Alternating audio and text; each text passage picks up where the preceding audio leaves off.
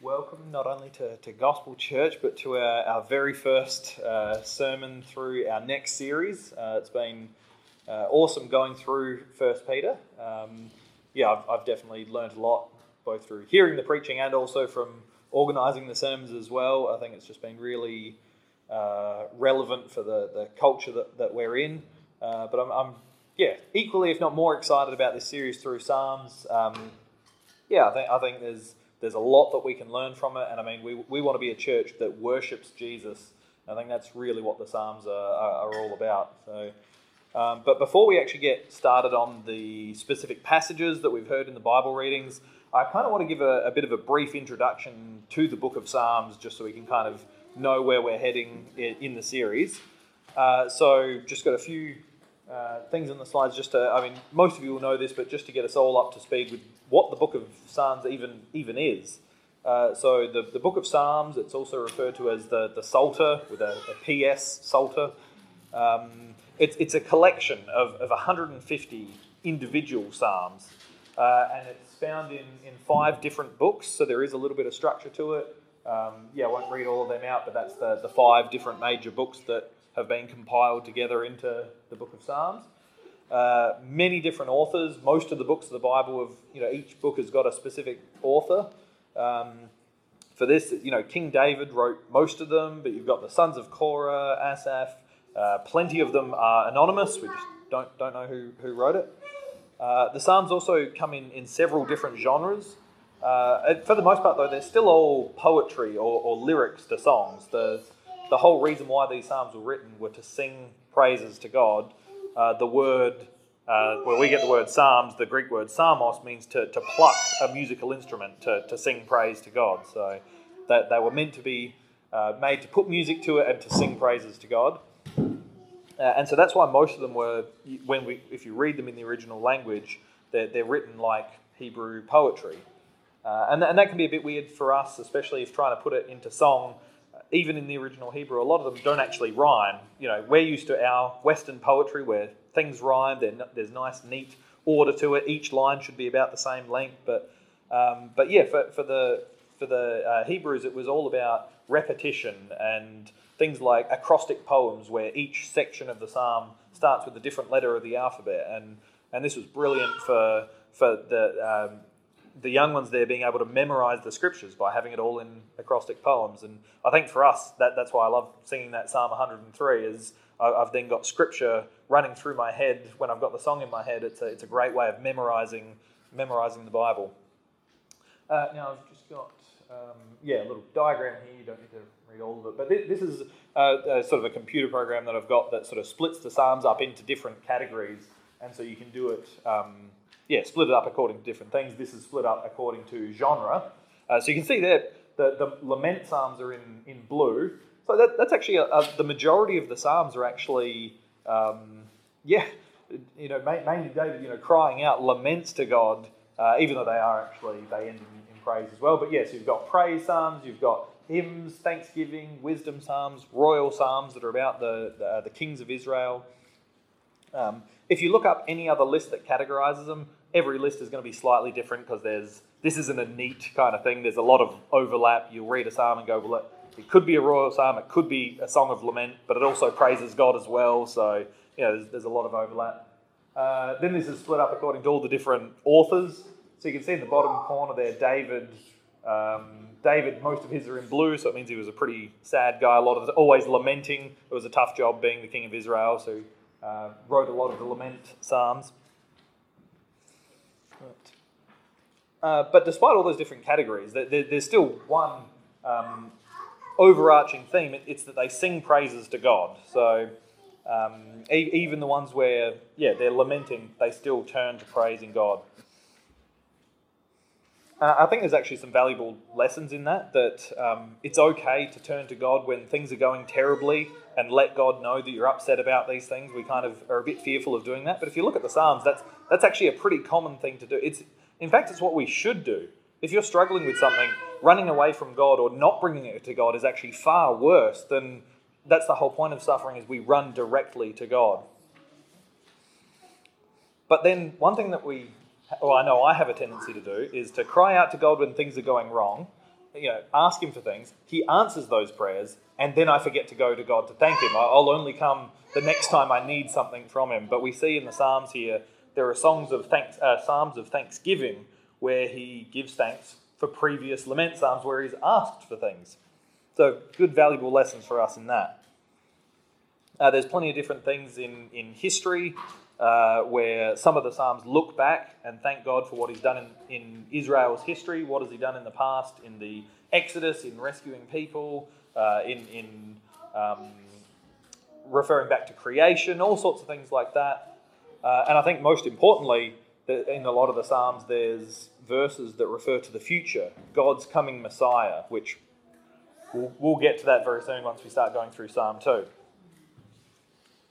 But I think one of the other great things about the Psalms is just the wide variety of raw human emotion that we see in it. We can just relate to it so well. It's not sugar-coated, light-hearted, fluffy prayers. It reveals the broad range of human emotion, but within the context of worshipping God. So whether you're going through suffering or sickness or abandonment or struggling with your own sin or struggling with injustice in the world, there's a psalm that you can turn to for whatever it is that you're actually facing. So I'd encourage you to actually look up lists of psalms and the different categories that they're in, and you can pray through them according to what you're going through. There is a psalm in which you can completely relate to it and still offer praise to God no matter what you're actually going through. And so because it's such a unique book, that it's kind of a bit all over the place. It's not chronological. It's not everything is in a specific order. If you want to read an individual psalm, in order to understand it, you don't need to read the psalm before and the psalm after to get the context. And so because of that, this series that we're doing, it's basically the individual preachers will be picking psalms that they'll be going through. So there's not really going to be any specific order or rhyme or reason to it. Except I'm going to totally break that rule straight away because I'm starting off with Psalm 1 and 2. But from then on, it's going to be a bit all over the place. But there is a reason why I'm doing that. There's a reason why I wanted to start off with Psalm 1 and 2. It's because I believe it is actually intentionally placed there. God inspired all of the individual psalms, but I also believe that he was sovereign and in control. When the book was being compiled together, I believe God had his hand in that as well. And so I don't think it's a mistake or a coincidence that the book starts off with Psalm 1 and 2. I think there's intentional design in that. And I think it's because Psalm 1 and 2 kind of offer a lens in which we can look through to understand the rest of the book of Psalms. And so it was one of the early church fathers, a guy called Jerome, referred to the book of Psalms as a giant mansion with many rooms, and Psalm 1 and 2 is the door or the interpretive key to the entire book. So what's this entire series going to be about? It's going to be about worshipping God. That's what we aim to do. That's what we aim to do when we sing, when we pray to God. Even in our sermons, it's all about offering worship to God.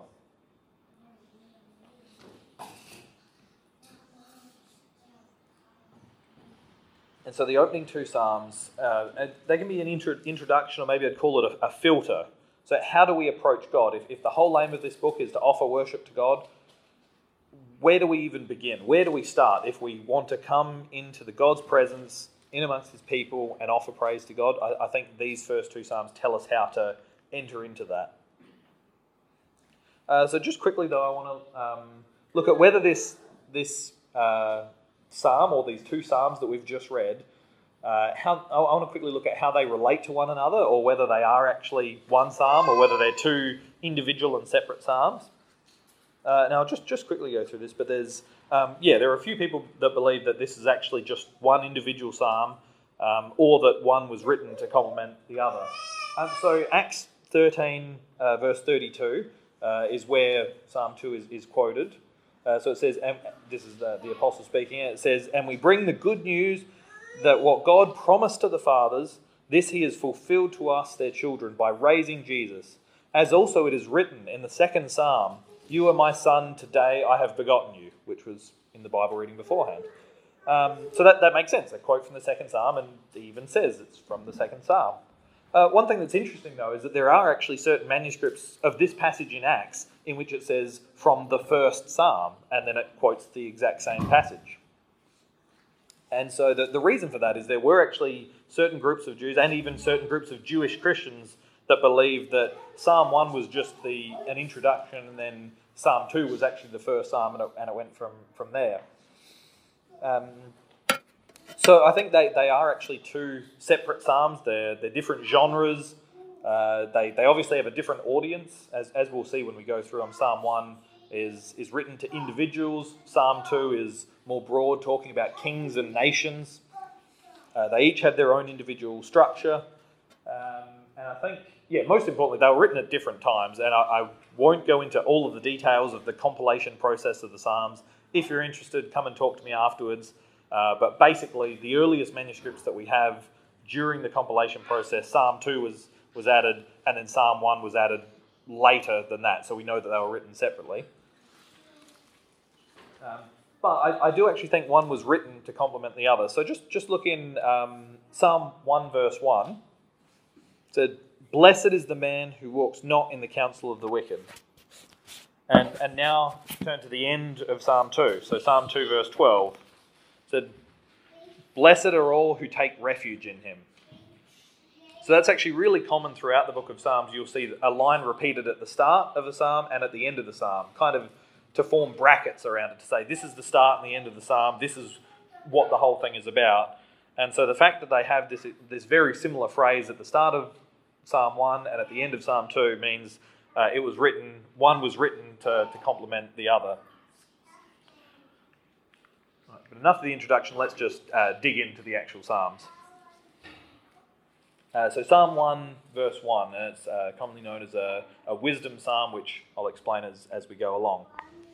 So from Psalm 1 verse 1 it says, "Blessed is the man who walks not in the counsel of the wicked, nor stands in the way of sinners, nor sits in the seat of scoffers, but his delight is in the law of the Lord, and on his law he meditates day and night." So that opening word, blessed, is the one. Commonly we'd use that term. Blessings means that you've been blessed, you've been favoured by God. But the term used here is slightly different than the common phrase that you'd normally hear in other passages or used in common expression. It basically just means to be happy. This psalm is going to tell us how to find the good life. Happy is the one that does what's required in these following verses. And it doesn't mean happy in a cheery, bubbly kind of way. It's something much deeper than that. How to find true joy. How to find what we were actually made for. When things are as they should be. When we have a right relationship with God, a right relationship with others around us, things are as they should be.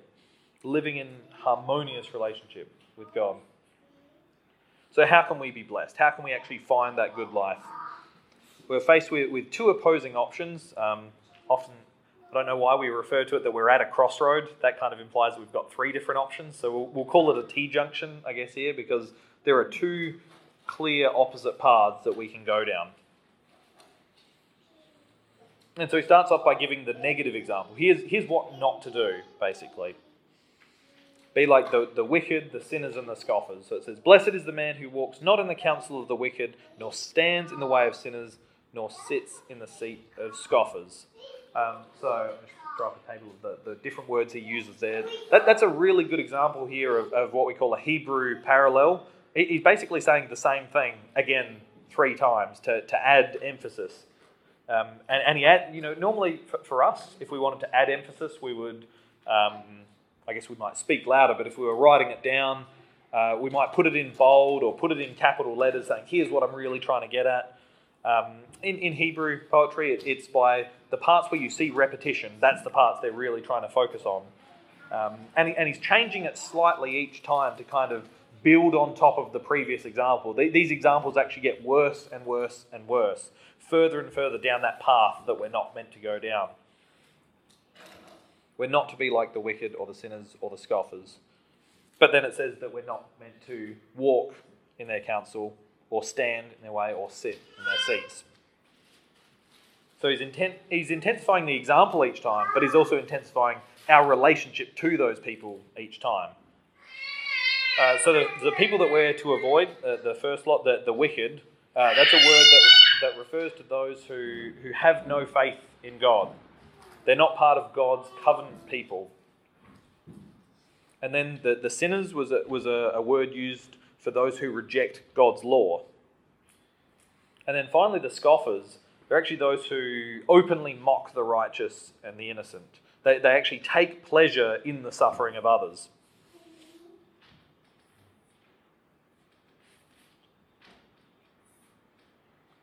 But it also shows the specific relationship to them that we have to avoid. So it starts off saying we should not walk in their counsel. It means that we're not to take their advice. We should be going to the Word of God for wisdom, not our culture, not a self-help guru, but not even our family and friends. If they don't have the Word of God as their ultimate foundation, then we can't get our wisdom and our advice from them.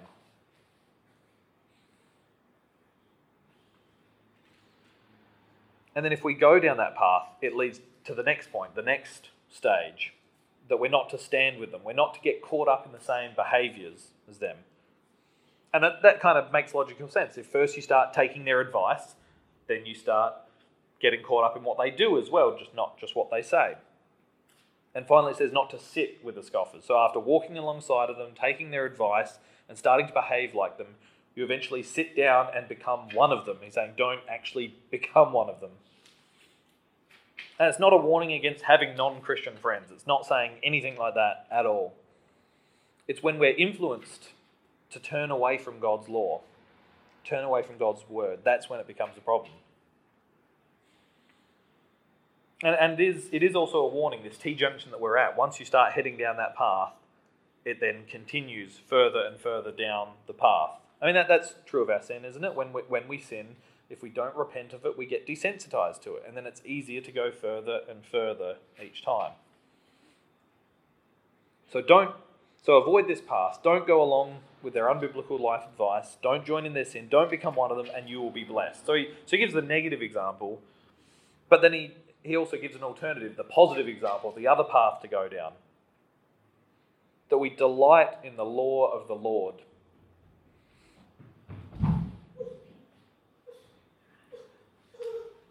So we not only avoid those who break God's law, but we delight in the law of the Lord. There's an interesting choice of phrase there. Notice that on the one hand you've got disobedience, but he doesn't say on the other hand, instead of being like the disobedient ones, just be obedient. But notice it doesn't say blessed are those who obey God's law. It's blessed are those who delight in God's law.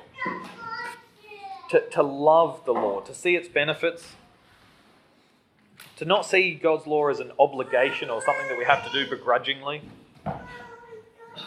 And then if we delight in it, then obedience is kind of the obvious byproduct. If you love it and cherish God's law, then obedience will follow later.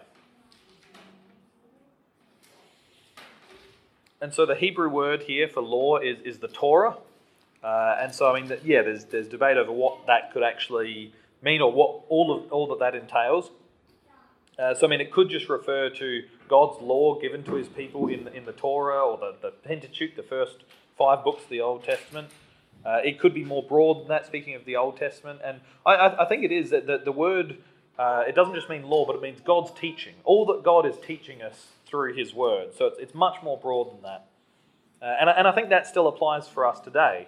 It's not just talking about his commands, his moral law, but it's all that God has taught us in his word.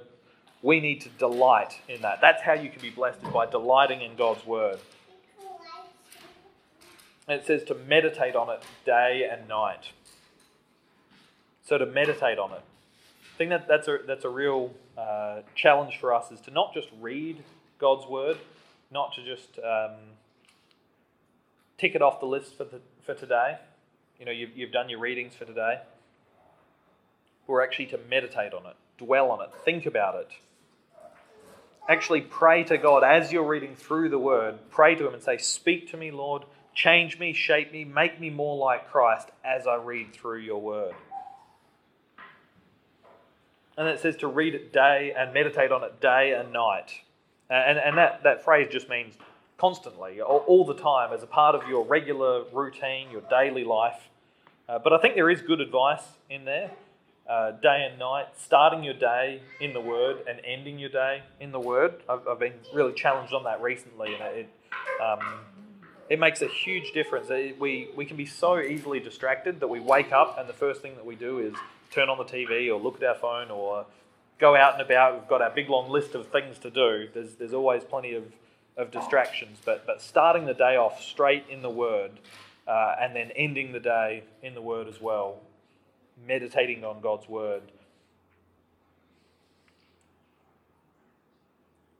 So what's your routine? What's the first thing that you do when you wake up? What's the last thing that you do before you go to bed?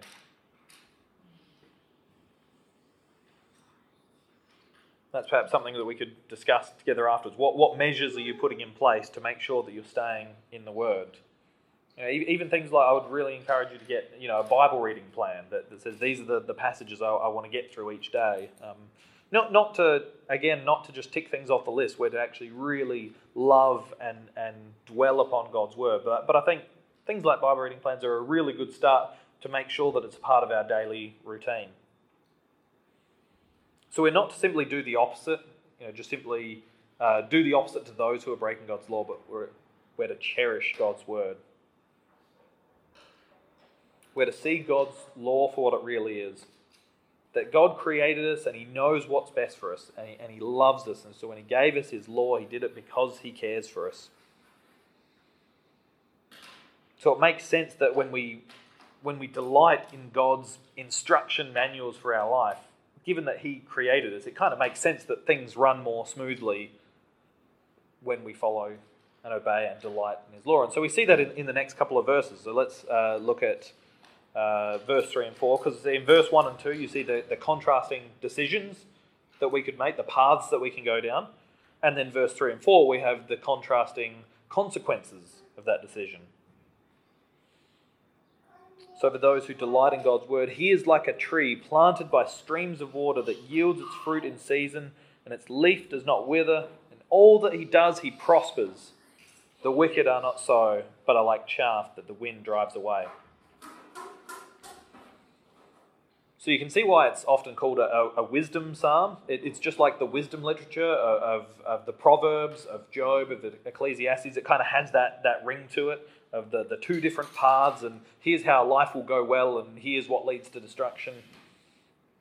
And so the Proverbs are filled with wise life advice. It's almost as if God made us and He knows what's best for us. Crazy. So God's law is designed for our good, but it also means that disobedience is to our detriment. And we see that in all sorts of ways. I mean, there's the real obvious ways that drunkenness can lead to liver failure, that sexual immorality can lead to all sorts of, not just disease, but relationship breakdowns. There's the obvious examples. But I think even things like unforgiveness and holding bitterness towards someone, it destroys relationships. It can even destroy our health. Gossip and lies. I mean, it's being self-centered and prideful. These sins aren't just bad for those around us. They're actually self-destructive behaviours. Life doesn't go well when the whole aim of our own life focuses on ourselves. So when we follow God's ways, things run smoother. But we need to be careful not to go beyond what these verses are saying. It's definitely not saying nothing will ever go wrong. Follow God's ways and you'll never experience pain. You'll never suffer. You'll never be sick. You'll never have relational conflict. And we've just spent 12 weeks in 1 Peter, which is all about how the church is not at home here. We'll actually suffer here. Our hope isn't in this world. So it's not saying that we'll never suffer. It needs to be balanced. In the same way that you balance out the book of Proverbs with Job. You see that Job was righteous and yet still suffered greatly. I mean, we can see it even from the other Psalms. There are Psalms where David complains that the righteous are being downtrodden, and why are the wicked prospering? So how do we make sense of all of that? It says that we'll prosper. It's not really about what happens to us, it's about our foundation. And that's why I love the image of the tree planted by a river. Notice it doesn't say, and you'll be a tree planted by a river and there'll never be a drought, there'll never be bad weather. The image there is actually saying, well, actually, there still will probably be a drought. Things will still go wrong, but when the drought comes, you'll have roots by the river. You'll have a sure and solid foundation. You'll be next to the source of life. That's exactly the same for us. God doesn't promise us an easy life, but unlike the wicked, we actually have hope. The hope that we've just, again, spent 12 weeks learning about in 1 Peter. So when the trials come, our perspective is totally different. We can still have joy because we know God and we know what it means to be forgiven. When things in life are uncertain, we actually have complete confidence because we know the God who is sovereign and who reigns on the throne. That's a sure foundation. And if you don't know God, then you don't have this confidence. When the wind comes, you'll be like chaff, easily blown away, not like a tree with deep roots.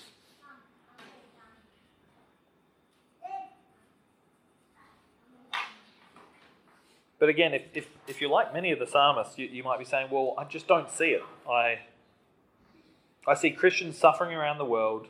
I see people who are standing up for what's right get condemned and mocked. And the world is still full of injustice.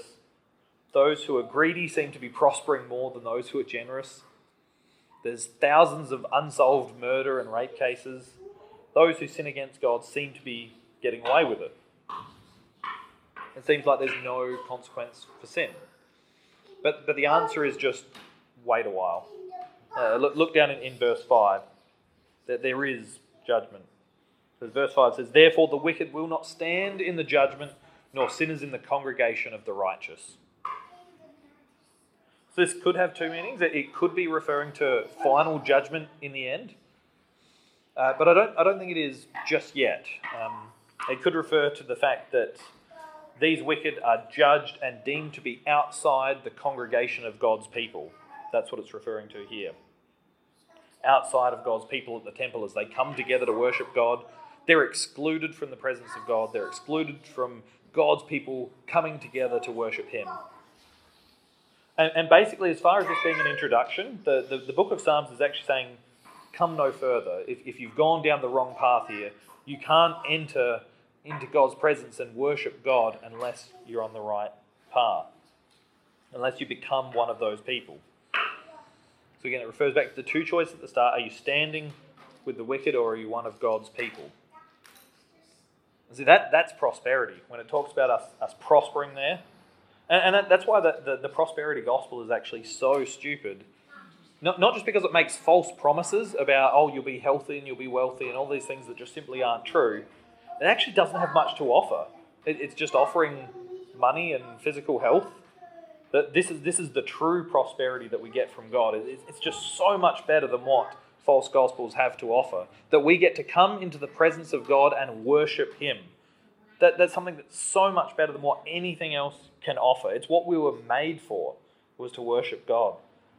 We get to gather together and be His people. That is prosperity. And that's a sure foundation for our life. Again, because it's what we were made for. But I do think this passage does actually also refer to final judgment. So let's look down in verse 6. Not just judgment in being excluded from the congregation of God's people. But verse 6 says, for the Lord knows the way of the righteous, but the way of the wicked will perish. Death at the end. God will separate people in judgment, the wicked and the righteous. We just need to see things longer term. Yes, the wicked do sometimes prosper and get away with things here and now, but God will sort it out. God will make all things right. That's why sin doesn't pay. And if we want to continue on in this book, we need to make sure that we're on His side, one of His covenant people. But the problem is, we're actually on the wrong side. None of us were born with a right relationship with God. We've all been on the wrong side of these two options. It's easy. when we discuss the wicked and the righteous, to think about someone else that's just been so terrible to us. Oh, they're definitely on that side. But we've rejected God's law. We haven't delighted in His law. We've rejected God. We've rejected His law. We've even been the scoffer sometimes. So how do we actually fix this? So this psalm isn't actually teaching works. Just be a good person, delight in law, and then you'll become one of His people. It's saying to those who are already a part of God's covenant people, you have a sure foundation. You can be confident that you'll prosper rather than perish, and you can come into God's presence and worship Him. But how do you actually do that? How do you become one of God's people? Let's just continue on into Psalm 2. So it's basically broken up into 4 different sections, and we'll go through this a little bit quicker than we did the previous one. So we'll just get an overall feel for it. Okay, so let's read through Psalm 2. It says, "Why do the nations rage and the people plot in vain? The kings of the earth set themselves, and the rulers take counsel together against the Lord and His anointed, saying, 'Let us burst their bonds apart and cast away their cords from us.'" So already you can see it's actually quite different than Psalm 1. Psalm 1 talking about individuals. This is obviously much more corporate. It's talking about nations and kings. But it does still have similar phrases in there, similar words. It talks about the wicked and their counsel and their plans against God and His law. But it does introduce a new theme. The wicked kings and nations set themselves up against the Lord and against His anointed. So what is this referring to here? The Lord's anointed. So originally it did refer to the king of Israel. So during a ceremony in which they were sworn in, the inauguration, they were anointed with oil, most likely by the priests. And some people believe this psalm was actually used during that ceremony to have God's anointed and appointed king of Israel. And it was to show that this king was chosen by God to lead with the authority given by God.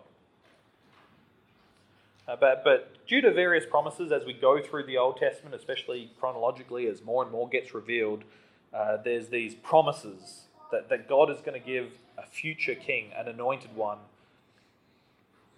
that will come and rule, but not quite in the same way as all these earthly kings, David, and there'll be someone from the line of David, but there's someone far better to come.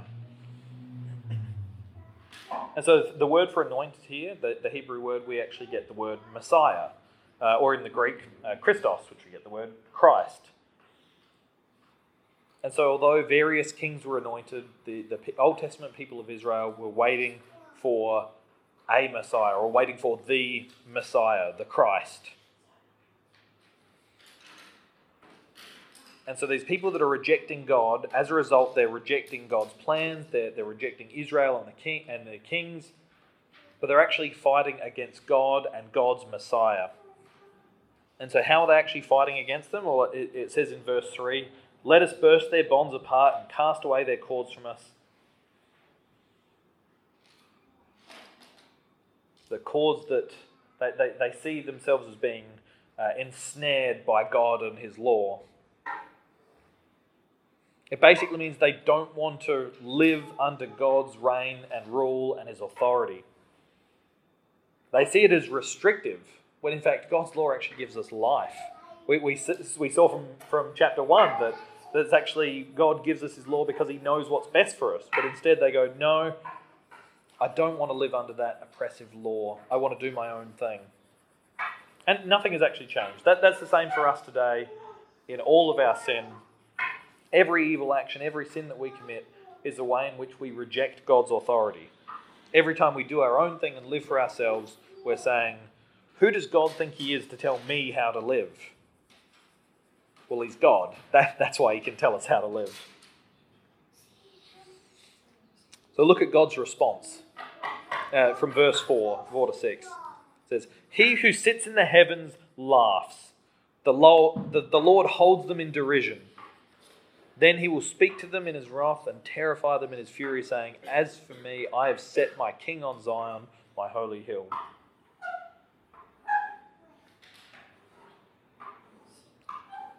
So again, this is another one of those things where it's similar to Psalm 1. There's the contrast between the wicked and the righteous, and there's the inevitable judgment that God brings. They can't continue in rebellion forever. And the reason why they can't continue in rebellion forever is because this isn't a fair fight. This isn't two equal opposing forces, good versus evil.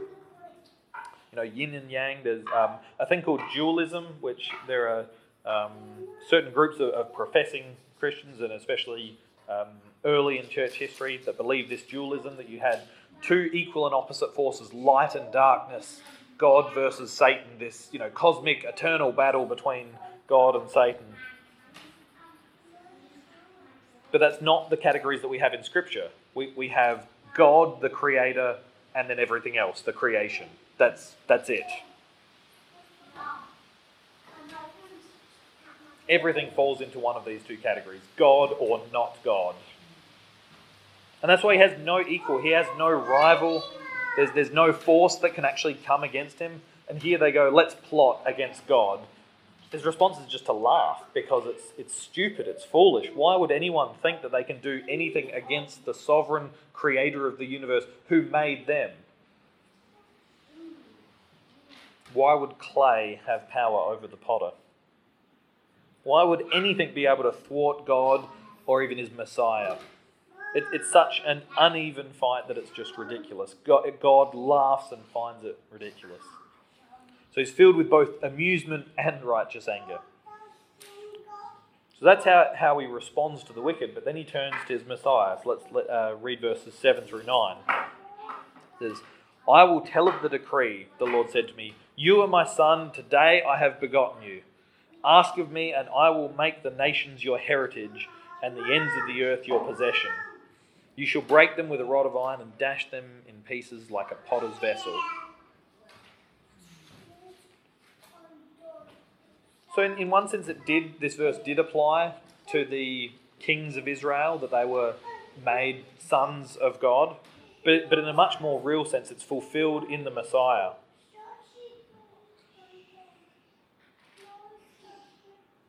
And it's not saying this verse has been used to suggest that Jesus was just a regular person who became the Son of God in the same way that the kings would be appointed as sons of God. But that "you are my son, today I have begotten you," that language isn't about Jesus becoming the Son of God. It's about inaugurating his ministry as Messiah and King. So look at what God the Father does for Jesus. And I'm giving away the ending of who the identity of the Messiah is here, but you already know that. I know. Shock. Look at what the Father does for Jesus in this passage. He makes him ruler over all the nations. And Jesus does this by coming to earth, living a sinless life, and dying in our place for his people. He now has a people for himself to worship him from every nation. And he rose from the dead and defeated death, and now sits on the throne as Lord over everything. Not just over those who worship him, over his people, but he is Lord over everything. And I know we have a tendency to use common phrases and expressions. We would say things like, you need to make Jesus your Lord and Saviour, or that Jesus is Lord over some areas of my life, but maybe I need to give over to other things. But Jesus, we don't make Jesus Lord. He is Lord. Our problem is that we refuse to recognise the lordship that he already has. We just need to submit to that lordship rather than continue in rebellion. And that's exactly the advice of this closing section, is to submit to the lordship of Jesus. So look down in verse 10, it says, "Now therefore, O kings, be wise, be warned, O rulers of the earth. Serve the Lord with fear and rejoice with trembling. Kiss the Son, lest he be angry and you perish in the way, for his wrath is quickly kindled. Blessed are all who take refuge in him." So again, just like the first psalm, we're faced with two different options. Go down the path of the wicked, And again, he uses the exact same words that those who go down that path will perish. Or we can delight in God's word, delight in his instructions, meditate on his word day and night. And only then can we become one of his covenant people where we can worship the true God. And again, I asked at the end of Psalm 1, how do we actually become one of his covenant people? Well, it depends on what we do in response to Psalm 2. Do you reject God's Messiah or do you take refuge in him? They are the two options that we're given again. The only way that we can head any further into this book of Psalms, this whole series in which we come together to worship God, you can only go further into worshipping God if you've become one of his covenant people and sought refuge in the Messiah. So we can try and worship God in a number of different ways. We can gather together and sing songs of praise. That's one way in which we worship God.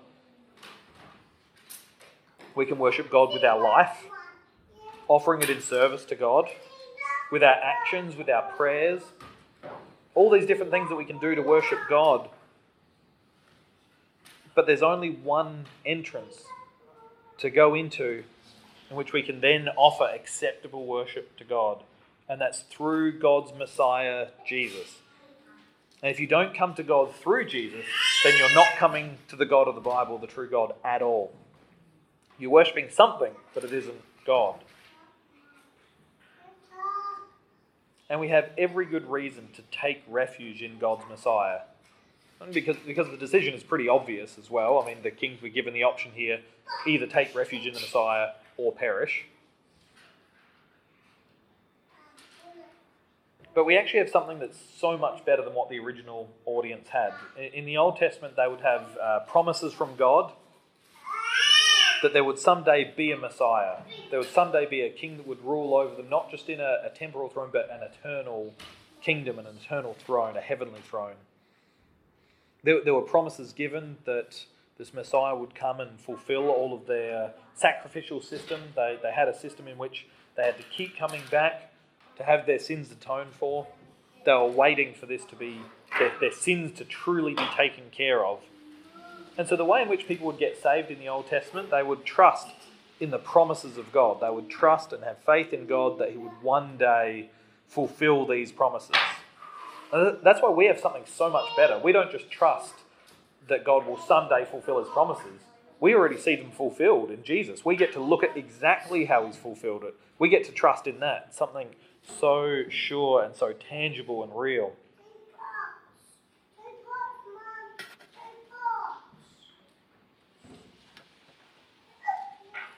So when we see the path of the wicked and the righteous, we should realise that that's us. We've been down that path of the wicked. We've plotted against God's plans. We've rejected his law. We've been the scoffers.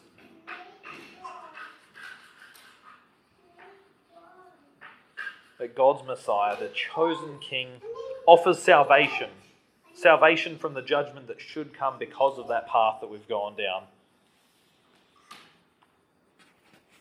The very sins, the acts of rebellion that we've committed in going down that path can't be ignored by God. We see in these passages the wrath and the fury of God, that sin leads to a judgment in which we perish. Death is the consequence for sin.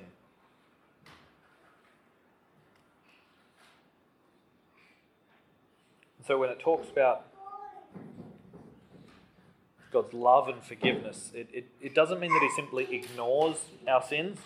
It means that he deals with it. And the way that he dealt with that was through a substitute.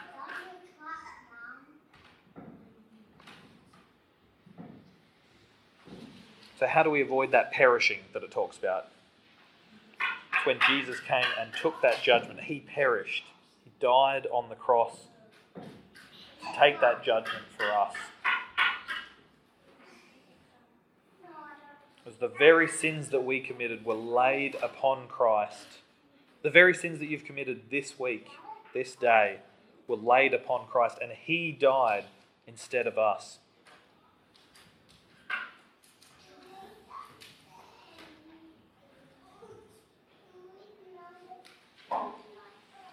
But he didn't stay there. We don't worship a dead Saviour. You see, the Messiah, the King of this Psalm 2, is one who isn't like the other kings. We had one king after another in Israel who would come and live, normally fail miserably, and then die. But now we have a king who actually was raised from the dead and lives eternally. He is the king that we should submit to. He's the king that we should take refuge in. I really like that language. In the New Testament, it normally talks about having faith in Christ, but I really like this language here that we take refuge in the Son. He's our only hope. He's our only way of not fearing that judgment, not fearing perishing. The only way to know that we're safe and in God's arms and forgiven by Him is to take refuge in the Messiah. He's the only one that can actually take care of your sins. And then if you've done that, if you've sought refuge in Jesus, then we can know that we're on that safe and prosperous path, heading towards eternal life. No matter what comes our way, we will not be shaken. We'll be like the tree planted by the river. Our roots will run deep. We know that we have our life in Christ no matter what comes our way. We know that even when the judgment comes, when it talks about the wind blowing and the chaff is blown away, that's the judgment of God. But we don't have to fear that if we're in Christ, if we have our refuge in Him. And so where do we go from there? What do? We praise and we thank and we worship Jesus for the rest of eternity in our lives, in our church, in our singing. As we go through this book of Psalms, it's all about worshipping Jesus. And so these are the things that I want us to keep in mind as we go through the rest of the series, is to make sure and to know, are you on the path to destruction, or are you one of God's covenant people? And the way to know that, which path you're on, is whether you've sought your refuge in Jesus. That's why it's the opening to this book of Psalms. That's why it's the door by which we enter in is Jesus the Messiah, our path to God so that we can worship Him.